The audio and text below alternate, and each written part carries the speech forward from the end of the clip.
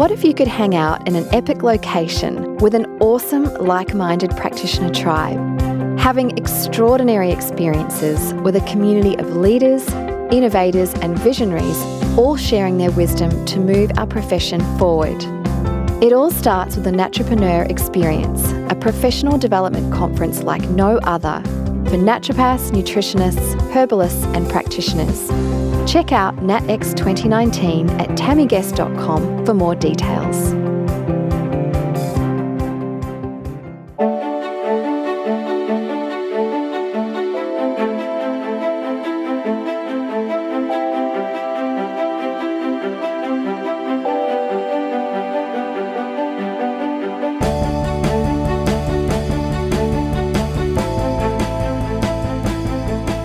This is FX Medicine.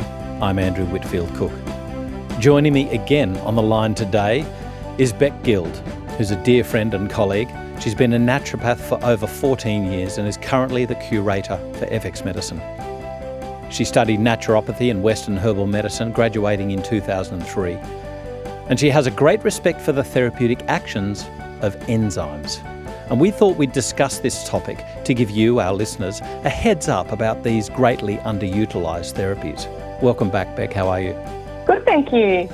Now, Bec, I think we have to go right back to the beginning with enzymes. What exactly is an enzyme? Right, yes. Well, to put it very simply, enzymes are catalysts and they are responsible for turning one thing into another thing. So the most common way that they're thought of course, is in digestion, because it is essential for us to convert our food into all the very many substrates that we use in our body.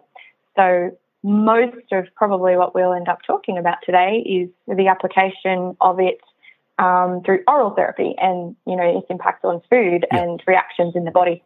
And I think one of the important things about enzymes is that with some reactions in chemistry or biochemistry, that enzymes aren't necessary for that reaction to occur, but that enzymes help it to happen quickly. And indeed, this is one of the instances why they're so important for life. Without these enzymes, we just couldn't convert carbon-based atoms into energy fast enough for us to live. So, I think this is one of the key things that people need to understand. It's not that things won't necessarily happen, it's just that these happen quickly. So I guess the message is you are not only what you eat, but what you can absorb and utilise. So with these enzymes that we're talking about as a therapy, as an oral therapy, where do we get them from? So let's just park the idea of where we get them from a therapy. I'll go into that in a second, but where do we get them from in general, as in if we didn't intervene with therapy, we would get them obviously from our food supply. Right. So the problem with that is that most of us eat so poorly that one of the key areas that we get our enzymes from, or the substrates to produce those enzymes in the body, is from food. Yeah. And in particular, fruits and vegetables in their most raw state, and often on the skin. More often than not, that's where they're located. Right. Some other examples where we get, really high yield enzyme products are also in fermented foods. So, one of my personal favourites, kombucha, or perhaps sauerkraut. Just the action of fermentation itself produces this wonderful symbiosis of probiotics and enzymes, and I think that's part of the reason why we all feel so great when we eat them. Absolutely. And an oft forgotten source of the enzymes. We don't even think about it now, do we? We just think about, we use the term fermentation. We don't think how they were fermented.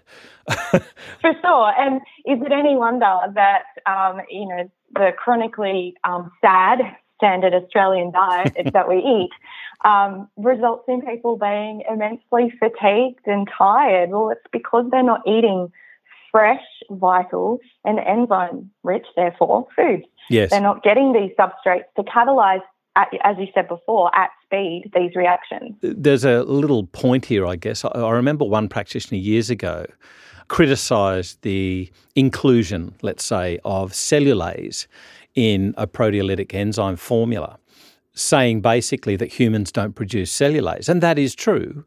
We're not a ruminant animal like a cow who needs cellulase to release the plant starches. However, we eat plants and plants have cellulases. So this sort of notion that just because we don't produce it, we therefore have no use for it as an oral therapy isn't quite true, particularly when we consider the true diet that we should be eating rather than the packaged food, as you say, in the standard Australian diet. What about measuring them though? The standard, we're talking about vitamin B6 and you measure it in milligrams, but enzymes aren't the same, right? No, in fact, there are so many different acronyms for the various units of measurement for your different types of enzymes. So, for example, lactase is measured by ALU and cellulase will be measured in CU, which is the cellulase unit for digestion of fibre. Amylase is known as DU unit for digesting carbs. I think that's called an alpha amylase dextrinizing unit because, important information there. Yeah. And then proteases are probably the most common, application of enzymes in a therapeutic way that we apply. Yeah. And they're measured in HUT units. Well, you would never have a clue as to why they're called that, but it's a way, I suppose, to measure the activity or the amount of catalyst that's happening, if that makes sense. It's catalyst potential. I think the real learning objective, if you like, from this is it gives us a way of saying this is a centimetre, that's a centimetre. We're not talking about, I've got a cubit, which is an elbow to the wrist, elbow to fingertip. I've got a cubit, you've got a cubit, but my arm's longer than yours, so that cubit's different. And that's the problem with milligrams when we're talking about activity. It's a measure of concentration. If we are talking about bromelain, for example, well, you could have 100 milligrams of bromelain and you could have 200 milligrams of bromelain. And depending on how that basic source material has been grown, treated, concentrated, it might affect the yield of the HUT units that are displayed on a label. Is so this is one of the issues I think we have with labelling in Australia about what you're allowed to say on supplements. And this is an interesting thing. People want this. Practitioners want this. This is the truth. But you're not allowed to say that because the restrictions in Australia with the Therapeutic Goods Administration disallow that form of measurement. So bromelains, I think, are measured in GDU units, but we're not allowed to say that in Australia on the label. You can say that in America, which is weird because normally their labelling is far inferior to Australian labelling. Sorry for our listeners who are based in the US. But in this instance, the TGA really does have the upper hand. But I think it's one area which the TGA needs to move so that we can actually get a measure of activity. To be able to allow manufacturers to state that on the label. Yeah, I suppose as we increasingly become one global economy for the use of these kinds of things, some uniformity would be good, wouldn't it? Yeah, it'd be nice. Well, what I think is interesting, though, is that I think it was in 2004, the TGA did a flip. And that is that before that time, you were not allowed plant-based enzymes and you were only allowed animal-based, that is pig-based or porcine-based enzymes for oral therapy. However, in 2004, there was a flip because of basically the stability of over-the-counter supplements. And so they then preferred plant-based enzymes, which are stable, over porcine-based, which are not. They have to be refrigerated, except for a couple of drug examples there. So I think this is just interesting how the market moves and what we're allowed as to compared to or versus what works in therapy. Yes, well, we're always going to have changes too because you can have amazing things available, but they've also got to be made commercially accessible and also safe. Yeah.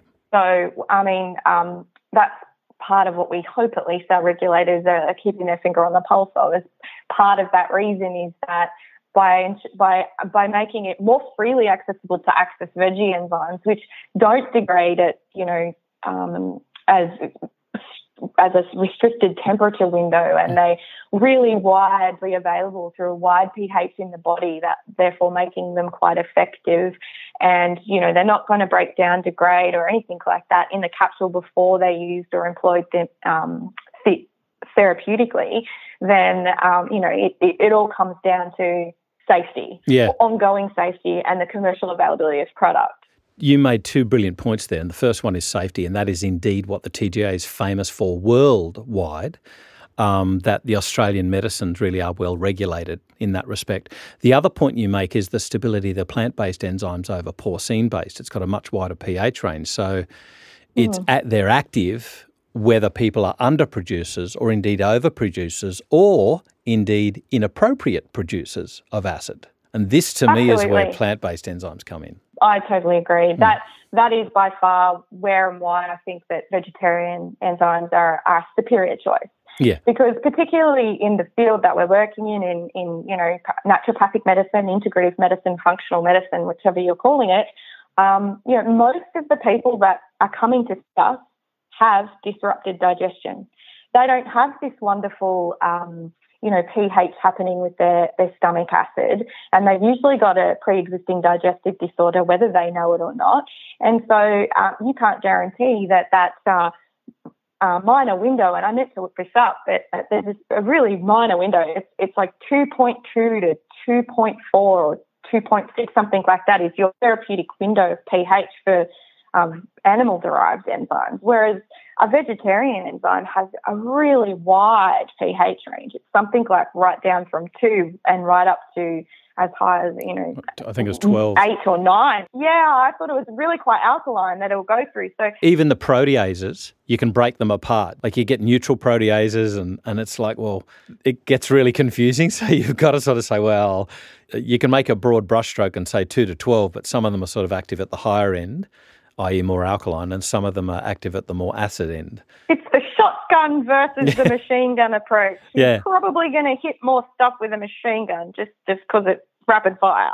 I got to say, and this is where I constantly pigeonhole digestive enzymes for use.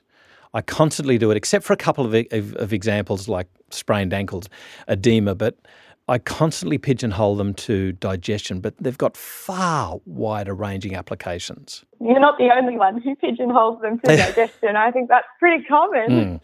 Moving on from that, what about these other uses for proteolytic enzymes, or indeed other parts of the enzyme spectrum, the amylases, the lipases? Where else can we use them? Okay, well, since you've raised it, amylase, let's go right back to the beginning. Amylase is typically for our carbohydrate digestion. You've covered earlier, cellulase is for cellulose. But we also have a couple of other main enzyme actions. Lactase digests lactose. Lipase digests our fats. And protease or proteolytic enzymes are typically for proteins. And they're essential for breaking proteins down from protein from digestion, or even endogenously in the body into singular or smaller amino acids, which then might get reassembled for use elsewhere in the body. Yeah, so, the most common sort of digestive complaint that we'd be thinking of would be, the burping, bloating, even burning, the reflux conditions. But you move on from there about pancreatic insufficiency. What interests me here is the signalling between the two organs, in the digestive processes. But there's so much more what we can use the proteolytic enzymes for. So do you concentrate on the digestive aspect first, or do you just go for these various other uses, no matter what's happening with their digestion? No, I must say I rarely need to use enzymes for in a digestive capacity. I tend to try as much as I can to do that side of it with dietary interventions. And I love my fermented stuff, my apple cider vinegar, raw foods that we crunch up and using our teeth and that kind of thing. So realistically, if I'm applying the use of enzymes, I'm using it in a capacity that is outside of digestion, typically. So probably the most common thing I would apply proteolytic enzymes for is for injury, pain, and inflammation. Right. They are outstanding. Proteolytic enzymes are outstanding performers in this space. I think we can talk about your personal experience with it falling down the stairs. And I don't think that you had as much, shall we call it, faith in enzymes when I was like, no, you need to take your, proteolytic anti-inflammatory enzymes right now and do it constantly throughout the day to keep the swelling down. And when you got home and sort of thought, I got cocky. Swap that out. Yeah, and how quickly your ankle blew up into a balloon. It was a salient lesson in arrogance. For our listeners, just to recap, what happened was I was actually at a seminar, and I went to get something out of the car in this lovely, luxurious hotel, and had this grand staircase. Descending the grand staircase, I decided to take the last 5 or 6 steps in one bound. Bang, just slipped. But the interesting thing was I had some digestive enzymes there. I had some bromelain, and I took a lot of them during the seminar. Like, I was in pain. But the interesting thing was that the next morning I could walk through, I could weight bear, it was tender, but I could weight bear on that joint and walk through my ankle, not limp and put it out to the side like you normally do. And that really amazed me. Indeed, at first I thought I was being a little bit of a sissy. And so I went, you didn't do any damage, it's fine. So I stopped taking the enzymes. Wow. And so, It blew up like a balloon, both sides bruising, ankle up like an absolute softball, about a softball size. And incredible pain, it was a big lesson. That just goes to show, doesn't it, the kind of almost multifaceted way that was working upon your injury. Yeah. This is what I love about enzymes, is that not only are they strongly anti-inflammatory, working along pathways that, some of our strongest pain-relieving drugs work on, such as, non-steroidal anti-inflammatories, to keep inflammation down and reduce the formation of, blood clotting. And that's an important attribute in injury healing, because it's like a highway. Yeah. There's trucks coming and going from there to bring in healing, supplies of healing nutrients, to bring in, all sorts of things that are going to initiate the healing response. And it's part of why we get red and inflamed, is because that helps induce, circulation to the area. But when it gets to be too much, then that impedes the process and slows down the healing.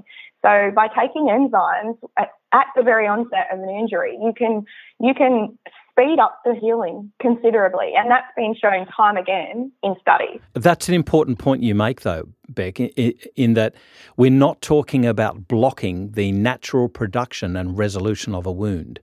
Indeed, it's assisting in the resolution of that wound. It's not stopping it from happening. So this is one of the issues with, NSAIDs and the inhibition of COX, particularly COX-2. We've seen these inhibitors and they were great because they don't give you stomach ulcers, but guess what? They produce increased thromboxanes and give you heart attacks. There are class actions still ongoing with that class of drugs in Australia. And this is not the case with these proteolytic enzymes. Yes, they reduce cyclooxygenase too, but the other thing that your enzymes will work on as well from a pain perspective is there's sort of two main substances that produce pain in the body. One is substance P and the other is bradykinin. And so the great thing with proteolytic enzymes is not only are they working in a similar way, but more a supportive way than an NSAID, but they're also working by a similar mechanism as, say, some of our analgesics, like even paracetamol. Its mechanism is through substance P and shutting down that response to pain. So what we're getting is an anti-inflammatory, an inducement of healing, a reduction in, problems arising from an injury or inflammation, and a reduction in pain. And you can get that from any injury: a broken bone, a sprain, a strain, a sore tooth, even the pain, and this is also reflected in the evidence, but the pain and the swelling with something like sinusitis, because it's still tissue inflammation. Okay, so let's talk about some of these uses. Do you want to start with sinusitis? Because there was a really interesting trial, small, yes, but very, very applicable. Yes. Are you referring to one in children? Yep, that was the one. Antibiotic therapy? Yep. Yeah. What I liked about that study is a lot of the things that you read about bromelain is it says that no safety is being determined in children. Well, that particular study, it's 2005, but it showed some really great results. So that what they were using, I think they had a group with just monotherapy, as in just the only intervention was bromelain. Then a group with intervention of bromelain and other therapies, ancillary therapies, and then just standard intervention on acute sinusitis. And this is across a range of general practices in Germany. Yep. So what was interesting in the outcome was it was the monotherapy group that ended up with less secondary infections, and also that they showed a statistically significant faster recovery time with their symptoms than the other intervention groups. So we can see that even when it's combined, it's still just as effective, if not possibly superior, in its application to that. And I think, we could glean from what we've read on bromelain that it's because of its multiple mechanisms of action. You're getting a reduction in inflammation. You're getting a thinning out of the mucus. You're getting an ability, therefore, for the body to enact upon whatever the invading virus is, because you're keeping things flowing, keeping things moving. You're allowing a lot of things in the body to keep happening that are essential to immunity. Yeah. And then keeping inflammation down, therefore reducing the pain and the discomfort that we get from sinusitis. So I really did like that study. I think one of the things that I always play on, if you like, or think about is just how safe bromelains are. You know, when you consider that I think echinacea has 2,000 milligrams per kilogram, LD50, and that's the measure of lethal dose in 50% of rats or mice. Bromelain is 10,000 milligrams per kilogram in mice. Mind you, if you're going to use it in that dose, your tongue would probably start falling apart. Well, the interesting thing that I note is just how quickly these things work. And I really was amazed with that ankle episode, just how well it worked, to the point where I thought I was being a sissy and I didn't actually do any damage, and bang, as soon as I stopped taking it. And I was taking massive doses. You know how quickly when you eat fresh pineapple that you've cut up, not the stuff from the tin, but when you eat a fresh pineapple and it's cut up, you immediately feel the tingling sensation on your tongue. And that is those enzymes getting to work right away. And people always look at me like I have 5 heads when, kids around me are sick. And I'm like, go and get a fresh pineapple and eat it as much as you can, or make it into juice. Okay, so we've spoken about, the sprained ankle, that edema. For me, that leads into one of its way underutilised medical uses, which I believe medicos should be thinking of this, and that is post-surgery wound healing, or indeed even in the flavour of the day now. What about cosmetic surgery? Absolutely. It's got so much potential in the space of surgery. I was just having a bit of a read on some of the ways perhaps that it's been looked at medically, and because I know I would use it pre and post surgically for anything, just because I know that it helps with healing. And I personally, for having to have an emergency cesarean, I most definitely was using bromelain, like a bromelain proteolytic enzyme formula, in lieu of painkillers, because I think we have enough postnatal depression and baby blues without adding to it the burden of how down we can feel as mothers with some of those analgesic interventions. So, I think that if we can use something that's natural and improves healing and, isn't going to have an impact on mood and attentiveness to baby, then brilliant. And I was interested to find that it is reflected in the literature that it can be used for women who've had an episiotomy as well, and to reduce sort of that swelling and bruising in women. So, these things are obviously starting to get a bit of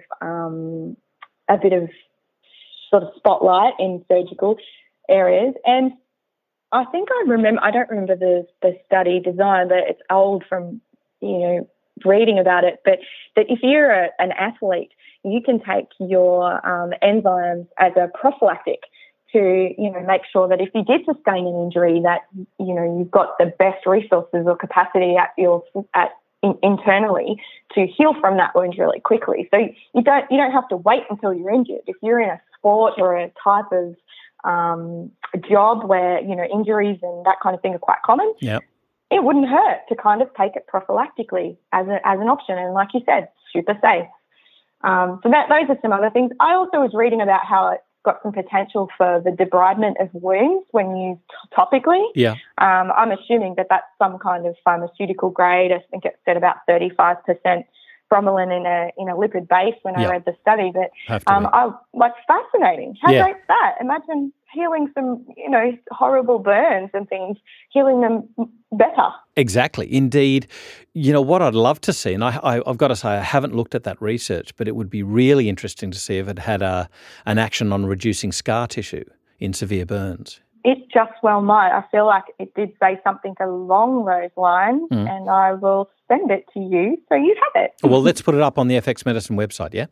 Sure. I remember just recently reading a smaller trial, but very interesting, on delayed onset muscle soreness in athletes, so DOMS. And what struck me was that it wasn't a hugely massive dose in this. It actually had quite a good effect at a reasonably low dose. Yeah, but like I said, if you're an athlete, you're looking for anything that's going to help with your performance, and in particular, performance is dictated by how quickly you recover from the intense sessions that you are undergoing through your training. So that makes sense to me in terms of an intervention. Yeah, I think what's needed now, and this is the ongoing issue that complementary therapies have, is that they're often lambasted by the naysayers saying there's not enough good evidence. Well, great, let's do some more good evidence, but don't shut it down. Look at it, because this stuff has merit. Indeed, I was looking at a review where it was looking at tendinopathies, saying further research is warranted. This stuff has merit. So we really need to be looking further into it. Where I'm going with this is, you think about the money, and we're talking millions of dollars that are spent with, say, footy players, netball, cricket. There's so many other sports, cycling, where tendinopathies and other sports injuries occur, where if you could find a nice, cheap intervention that would prevent, treat or reduce the issues with these pathologies of their muscles, their tendons, inflammation, then you can get these athletes back on the paid roster, if you like, for what they're paid to perform with. Yep. Again, comes right back to how quickly they can recover, how resilient they are to injury. And, bromelain certainly shows a lot of merit in that sphere. So I've got to say, you've exposed my little thing about my ankle. I know that you play hockey. Have you actually had any instances where you've used it? Oh, for sure. So I have broken my ankle, and also my husband seems to break things often. Often? And I think often. So I think it... I run around, obviously I'm not using it in isolation, but, when I combine what I would combine for a broken bone or a sprain or a strain, which is usually proteolytic enzymes, perhaps some mineral formulation that's got some magnesium, calcium, and we're looking at employing like MSM and glucosamine and things like that as in a whole healing complex of nutrients. Yeah. Then I know for a fact I can reduce the expected medical healing time down to about 3/4 easily, but sometimes by half. So where I was told it was going to take 6 to 8 weeks minimum for my ankle injury to heal, it would heal in sort of 3 to 4 weeks instead. So I mean that's pretty great. And obviously that's going to depend on somebody's level of health first, but it's not uncommon to be able to shorten the duration and speed up that healing time. Now, you've also, and this is another area which I constantly forget about and you constantly remind me about, the use of proteolytic enzymes with viral infections. Yes. So we know we can't employ antibiotics that are chronically ineffective for a viral infection. But the interesting thing with proteolytic enzymes and bromelain is that they seem to, again, through their multitude of actions, thinning out mucus if there's, a cough or sinus or what have you. And in fact, bromelain itself has been shown to be very effective as a cough syrup alternative, just as an aside. But also, and I know that this doesn't specifically talk about, individual viral infections, but some evidence is suggesting even that bromelain can counteract the effects of intestinal pathogens. So things that give us like the tummy bugs or the barley belly or the runs or food poisoning such as E. coli, and they cause that diarrhea. So in a similar mechanism, the idea is that bromelain helps with an anti-adhesion effect, or therefore making it less likely for those pathogens to invade. And that's where I think it becomes an important application. Okay, so just to move on, because we are running out of time here, some appropriate dosages. And what I'd like to also cover are, what about safety issues or cautions that we need to be aware of? Like, for instance, cystic fibrosis from nursing. My memory of the use of proteolytic enzymes was cystic fibrosis and, things like biliary obstruction and pancreatic surgery, chronic pancreatitis, things like that. Can we go through some doses first, and then can we cover some safety issues? So, as we've kind of indicated before, there's a pretty massive window of safety on bromelain in terms of dosages. If you're talking 10 grams per kilo, you've got a pretty large window that you can prescribe that in. Indeed. However, in saying that, like a lot of things, I find using it in divided doses tends to be better. So anywhere from 1,000 milligrams to 3,000 milligrams, usually in divided doses every few hours, is what I find most effective.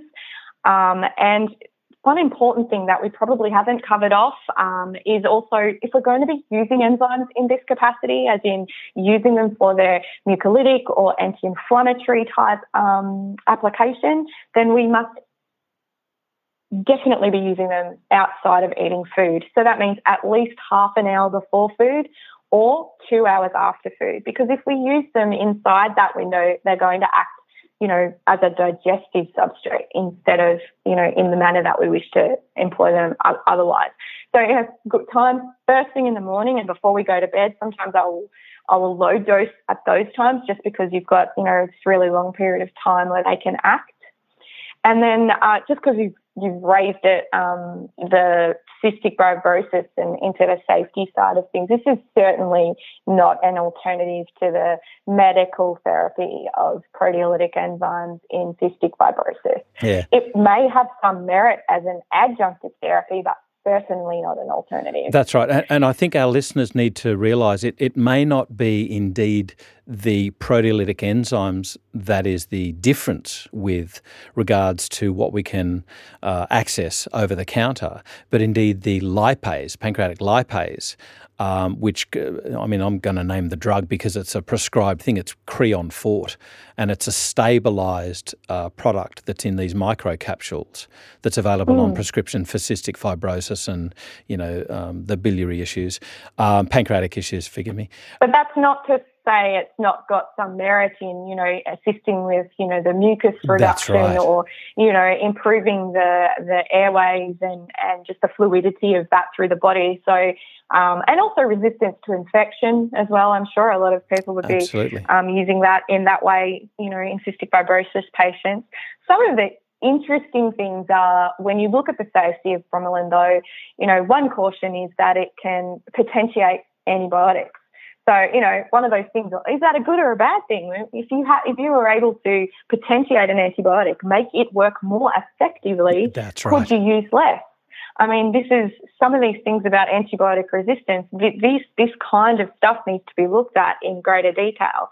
And of course, it goes without saying, it's having an action on inflammation and fibrinogen formation. So, there's a cautionary warning there with anticoagulants. Warfarin, you can't take anything with warfarin and some of those other things.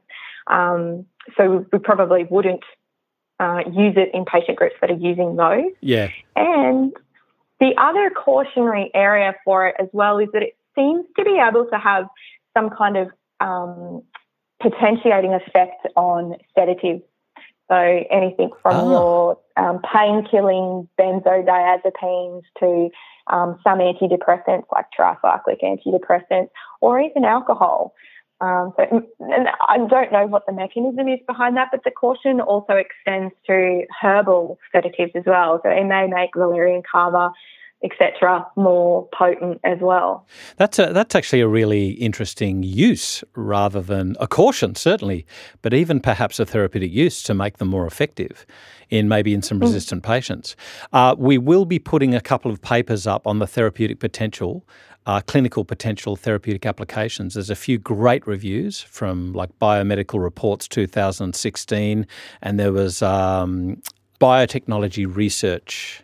So we'll put those up on the FX Medicine website for our listeners to access there, and they can go through these actions and certainly the cautions and precautions.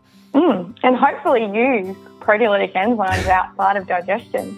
All sorts of things. You're telling me again, aren't you? Yeah, injury, trauma, headaches, migraine, surgery, coughs, colds, resistance to infection. I mean, the list goes on and on. Brilliant stuff. I love your therapeutic application, and I love the way that you wake me up by shaking me around the neck and going, wake up.